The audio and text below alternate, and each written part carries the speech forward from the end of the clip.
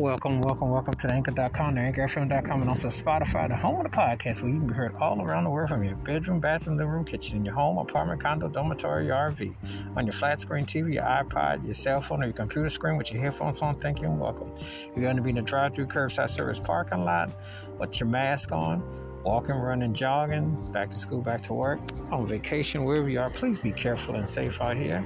And glad to have you. And again, you can hit us up on Anchor.com, AnchorFM.com, or Spotify, whatever service provider you're listening to.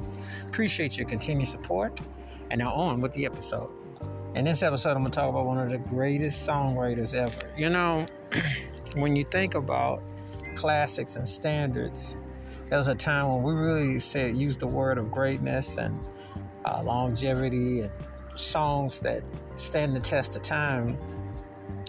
They really took a different meaning way back when, because in a time period of long ago, when you wrote a standard, that was considered a classic. And a standard is a song that you can listen to it 2 weeks ago, 2 years ago, 20 years ago, 40, 60, 80, and still get the same feeling you got, because the music is timeless, and that's what greatness is all about. The artist I am talking about is Cole Porter, and the classic is Night and Day. And you know this song because the distinctive musicality of it, the distinctive arrangements, and of course the many cover versions. There have been a lot of artists who've covered this song, and it's just one of those songs that has such a haunting tone and feel, yet it's just so distinctive. It's like when you hear it, it just still gets to you. It's like one of those songs that you just want to hear over and over and over and over again, and you don't want it to end no time soon. And that is the depth and the greatness of this artist, that you could really feel where he was coming from.